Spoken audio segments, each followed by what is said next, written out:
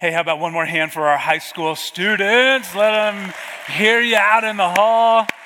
What an awesome group. And if 9:30 is your service, I want you to know at 11 o'clock, all of our high schoolers join us. And they sit in this section right in here. It's a growing number of high schoolers that worship with us during our 11 o'clock service. It's just so exciting to see what God is doing in them and through them.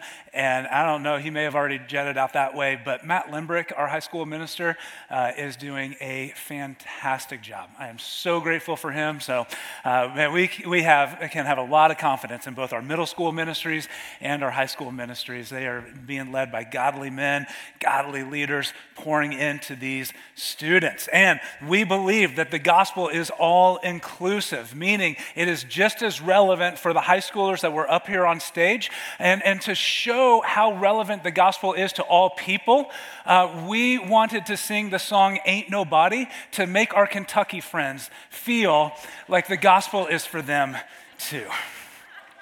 That was a cheap shot. Man, I tell you that, it's 2 weeks in a row. I've taken a cheap shot at Purdue and Kentucky. I am not making any friends here with them. But every year around the end of summer, thousands of people gather in the Black Rock Desert of Nevada for a festival called Burning Man. And the event is quite a spectacle, but it is just really focused on community and self-expression and art. And every year it ends with the symbolic burning of a large wooden effigy called the Man. And during the week-long festival, people team up to create incredible works of art. Everything from sculptures to buildings, performances, even decorating cars. In 2015, a Ukrainian artist named Alexander Milov created this sculpture called Love. And the piece is 58 feet long, 18 feet wide, and 24 feet tall. And it's made of metal and mesh and all sorts of materials, lights. It lights up at night. But as impressive as the structure is, it's the message behind it that is so stinking beautiful. Milov says that it represents two people who are at odds with one another. Their backs are turned, but they both have this inner desire to connect with each other. There's a space between them.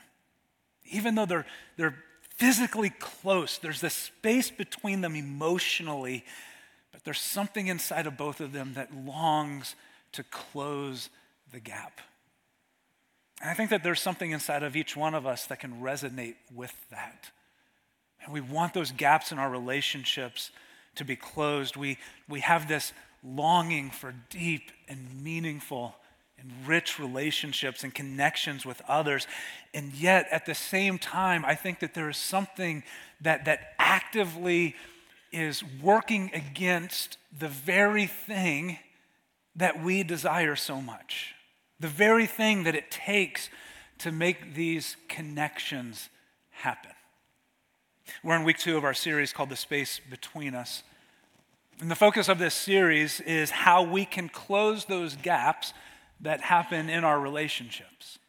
Gaps that are caused by conflict and misunderstanding, mistakes. And we saw last week that if there is a gap in our relationship caused by one of those things, reconciliation requires certain ingredients that you hold and that I hold. True reconciliation of a relationship, when things are made right, maybe not made what they were, but made right, requires confession and repentance, and it requires forgiveness. And it takes both people who hold their ingredients to add it to make reconciliation. And I think the reason why so many of us long for this connection, but we experience separation, is because sometimes, if we're honest, it is just really hard to add our ingredient. It can be really hard to forgive. It can be really hard to let go of an offense. But it can also be really hard to admit when we were wrong. It can be hard to own our mistakes and ask for forgiveness, but it's so important if we desire reconciliation, which is why today we are talking about confession. And there's space between us. Maybe one of the very first steps that we need to take is to look in the mirror and see what maybe we have done to cause that gap. And we may look in the mirror and say, no, this is the other person. But we may look in the mirror and say, no, this is squarely on me. And in that moment, you have a choice to make. What are you going to do? You can ignore it. You can run from it. You can hope that the other person will forget about it. But we all know those aren't very effective. Or we can confess. We can deal with it. And we know that there's so much freedom and good in confession, don't we? It's why we teach it to our kids. It's why we celebrate it when we see others kind of own up to their mistakes. As a society, we are actually very quick to forgive when someone confesses what they've done. But there are a couple of enemies that keep us from doing the very thing that we know we ought to do. We know that it's good, and we know that it's good for our relationships, but I think the reason why we have such a hard time confessing when we were wrong comes down to two greatest enemies in our faith and in our lives, in our relationships. It comes down to pride and fear. Our pride and our fear keep us from confessing when we were wrong. We don't want to admit that we were wrong. We don't want to swallow our pride and accept responsibility. Our pride makes us think that if someone is offended by something I did, that is their problem, not mine. Pride makes us get defensive. Pride makes us justify our actions. It makes us think only about ourselves. And whenever we're only thinking about ourselves, again, like we looked at last week, it is going to drive a wedge into any relationship, especially if that relationship has been damaged by the hurt that we've caused. And closely related to pride is fear. It's the other side of the same coin. And it's not fear of what the other person will think of us if they know what we did. In fact, most of the times they do know what we did. They're wondering if you know what you did. And part of the way that we hide is we ignore or we justify it, and we do it because I think that there is this desire that is in all of us to be fully known and fully loved. And we are afraid that if they know the real us, if we are fully known, we are afraid that we will not be fully loved. And so we hide from the hurt that we've caused to others, and sometimes we hide the hurt. If you walk into Alan Phillips' office, our care minister, you'll see a sign that I just love. It says, "Nothing you confess will make me love you less." Nothing you confess will make me love you less. He says that it's from a country song, but he doesn't know which one, and I've only ever heard him say it, and so I'm giving the credit to Alan. And I'm also giving him the credit because, man, he embodies that so well. But I think this phrase touches on a fear that we have, doesn't it? We're afraid that if we confess and we own up to something, that people are going to love us less. But I'll tell you what I found in my life through experience, what I found in the lives of others as I've counseled them, is actually the exact opposite. There may be pain in the confession.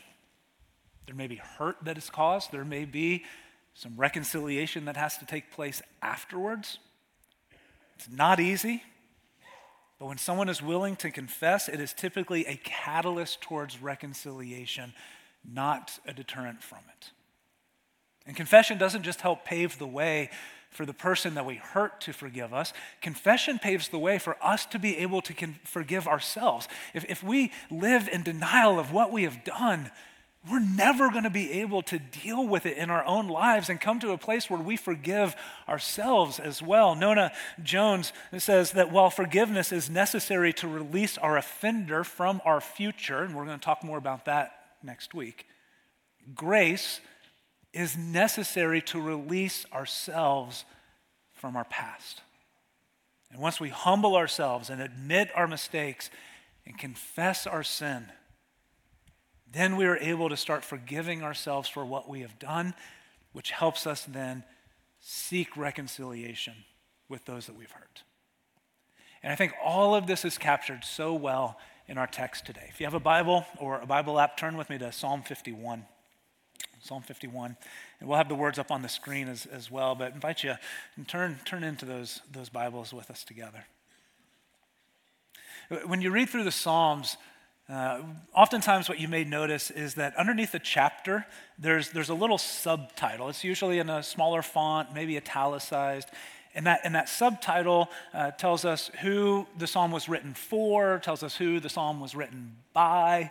Oftentimes, the Psalms are the first hymn book, the first music book, and so it'll say maybe even the beat that the psalm is sung to. But a lot of times you'll find context in the psalm. You'll be able to see what is going on that caused the author to write this particular psalm. And in Psalm 51, you can see it if you have your Bibles open. The subtitle says this: for the director of music, a psalm of David. And then we get the context. When the prophet Nathan came to him after David had committed adultery with Bathsheba. Now, if you know the account of 2 Samuel 11 and 12, you know that David did just a little bit more than commit adultery with Bathsheba. If you don't know the account, long story short, King David was out walking on his palace rooftop one night while his men were off to war. David was at home. And as he was walking around, he looked down at another rooftop and he noticed a young lady bathing. And he inquired about her. And he found out that this is the wife of one of his mighty men, one of the people that have given literally their life to serve and protect him, who was off at battle. And David said, "Bring her to me." And so Bathsheba came. David abuses his power, invites her, and Bathsheba ends up pregnant. And in pride or fear or maybe both, David panics and he calls Uriah's husband, or Bathsheba's husband Uriah, to come off of the battlefield, hoping that he'll come home and spend the evening with his wife and everything will just be assumed it's Uriah's baby and he's covered his tracks. But Uriah the warrior has more integrity than David the king, and he says, how can I do such a thing when my brothers in arms are off fighting in a battle? And so he doesn't sleep in his own home that night. And David gets a little panicked, and so he tries to do a little bit more to encourage him to go and sleep with his wife. And again, Uriah refuses.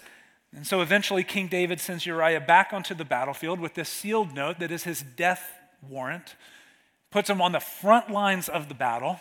Uriah is killed, and Bathsheba moves in with King David. And after all of this took place, God sends the prophet Nathan to call David out for his sin. And David is broken before God, but more importantly, he pleads for his forgiveness. He confesses his sin. And Psalm 51 is this psalm that pulls back the curtain on David's prayer after this moment. Look at it with me, starting in verse 1. He says, "Have mercy on me, O God, according to your unfailing love. According to your great compassion, blot out my transgressions, wash away all my iniquity, and cleanse me from my sin." And David humbles himself and pleads for mercy based on God's character, not his own. He doesn't say, "God, forgive me because overall I'm a pretty good guy. I mean, remember, you called me a man after your own heart. And so can we just kind of ignore this one just a little bit?" No, he pleads for his forgiveness, and he bases that appeal on God's character, who promises to forgive, not because he thinks that he deserves it. And he goes on in verse 3 and he says, "For I know my transgressions and my sin is always before me. Against you, you only have I sinned and done what is evil in your sight. So you are right in your verdict and justified when you judge. David owns up to his sin. He doesn't try to minimize it or code it. He doesn't hide it, and he does not hide from it. He exposes his sin by bringing it out of darkness and into the light. And we don't see it clearly in our English translations, but in the Hebrew, original Hebrew, there is this emphasis on the word I. David is like big, bold, capitalized, highlighted, saying, I know that it is my sin. He is taking personal responsibility. David is not praying this prayer of, God, I'm sorry you were offended by what I did. That's not an apology. He owns his sin, takes responsibility for it. And I find it interesting that in verse 4, David says, against you only have I sinned. And I read that, and maybe you do too, and I think, well, Bathsheba would probably have something to say about that. Uriah would certainly have something to say about that if he could, but you killed him. And so clearly, your sin was not just against God, but it left a wake of destruction, as sin usually does, in your path. But what David knows, and I think what this psalm is teaching us, is that anytime we sin against one another, first and foremost, it is a sin against God. God established the ways for us to have healthy, good, meaningful relationships. And when we break that with someone else, we are first and foremost breaking how God told us to live, how God told us to act. And David knows that before he can make anything right horizontally, man, it starts with being made right vertically with the Father. And so he humbles himself. He owns up to his sin. And then David pleads for God's forgiveness in verse 7. He says, cleanse me with hyssop and I will be clean. Wash me and I will be whiter than snow. Let me hear joy and gladness. Let the bones you have crushed rejoice. Hide your face from my sin and blot out my iniquity.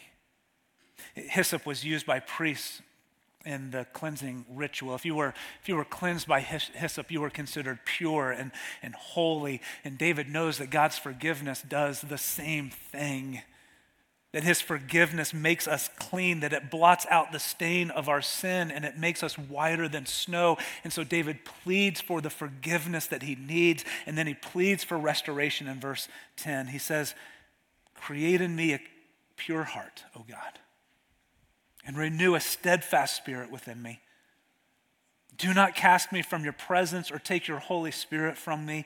Restore to me the joy of your salvation and grant me a willing spirit to sustain me. David cries out for restoration and renewal. He's longing to be reconciled with God, that the Father will close the gap that his sin has created so that they can be in right relationship again. And by grace, that is exactly what God does for David, and it is exactly what God does for us because of Jesus. And David goes on and he ends the psalm with these words of praise, talking about how he will celebrate God in the temple and before people, that he will worship God because that joy of his salvation was restored. He was renewed and he was forgiven. And here's what I found in my life. When I know that I am forgiven and I am loved by the Father, and it gives me the courage to come out of hiding and expose my sin to the light. When I know that I am loved by the Heavenly Father, it gives me confidence to say to the person that I've hurt, I was wrong. What I did was wrong. Because my sense of self-worth and identity and value is not based on getting it right all the time.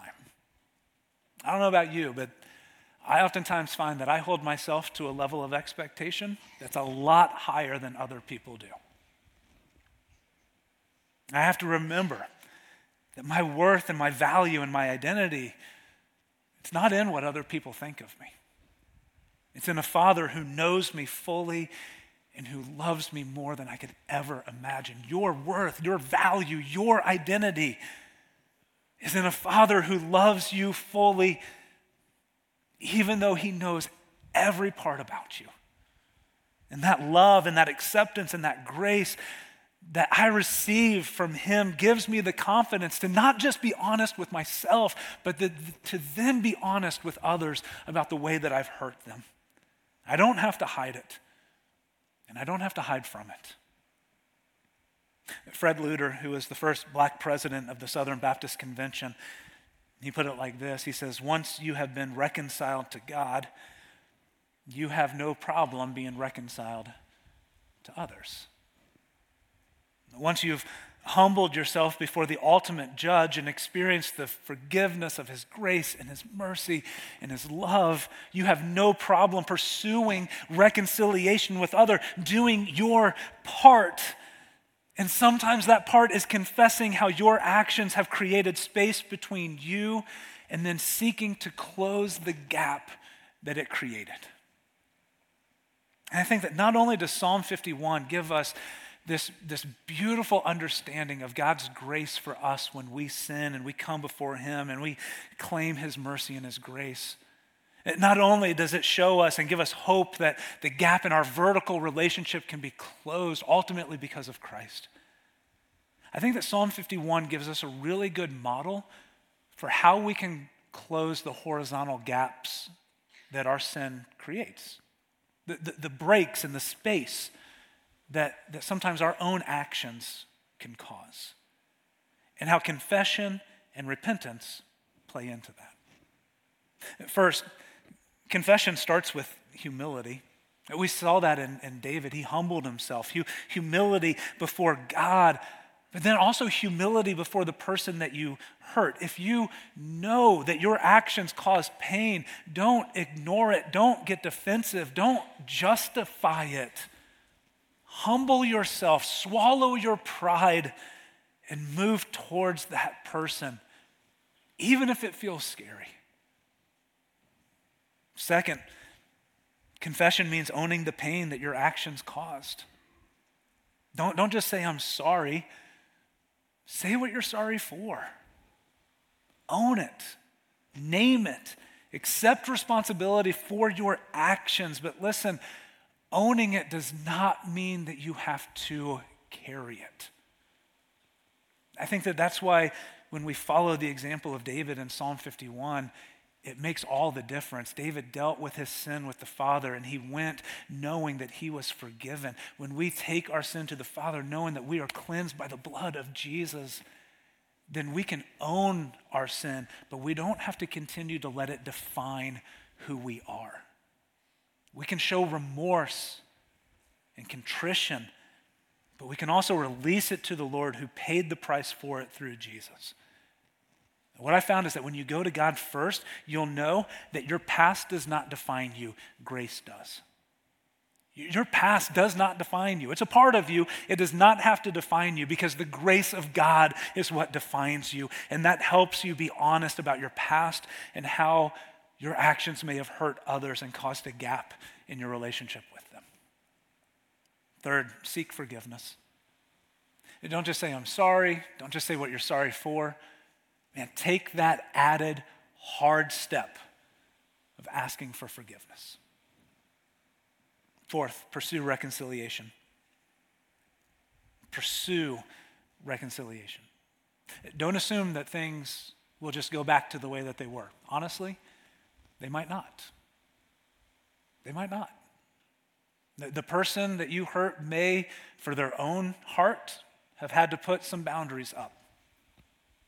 But you pursue reconciliation. Trust takes time, and rebuilding trust sometimes takes even longer. Rejoice that God's forgiveness is instant and it is final, but remember that though Jesus says, be perfect as your heavenly Father is perfect, and he's talking about this, man, we don't always move as quickly as the Lord does. It takes time. And so prove over time a commitment to closing the space between you. And then finally, honor the person by honoring their decision. David honored and celebrated God for his forgiveness. And when you confess, the other person may choose to forgive you. If so, receive that gift, because I'm telling you, that is exactly what it is. If you have ever had to forgive someone, you know how hard it is, you know how costly it can be to you, and you know how much of a gift it is that you are giving to that person. If they forgive you, honor that as the gift that it is. You owed them something, but they canceled the debt. And so express your gratitude. Don't take it for granted. But also, we have to be willing to honor the person even if they are not ready to forgive yet. You cannot force someone to forgive you. You cannot coerce somebody to forgive you. You can only do your part. You can only add your ingredient and hope that one day your confession will pave the road for their forgiveness and reconciliation. And there's so much that we could say about this. But as we close out today, I wonder if there is a next step that you need to take to pave the way for reconciliation. Is there someone that you have sinned against? Is there a hurt that you have caused, a gap that your actions created in a relationship? And maybe today's the day that you make that phone call. You make that phone call that you have been dreading to make, that you've justified in your mind all the reasons why you can't do it. And make that phone call. Send that text. Maybe there's a letter that you need to write. And you may think, it's been so long ago. But I guarantee you, that person still thinks about it every now and then. Maybe more than what you think about it. And it is never too late to do the right thing. And maybe for you today, your next step is to humble yourself before God, to confess your sin to him and your need for salvation, to close that gap in the vertical relationship that God has already made a way for it to be closed through Jesus. While we were still sinners, Christ died for us. He took the step to reconcile our relationship with him. And maybe today is the day that you take your step and find his forgiveness and his grace and a Father whose arms are open wide for you. I'm going to pray, and then we're going to have a chance to respond this morning.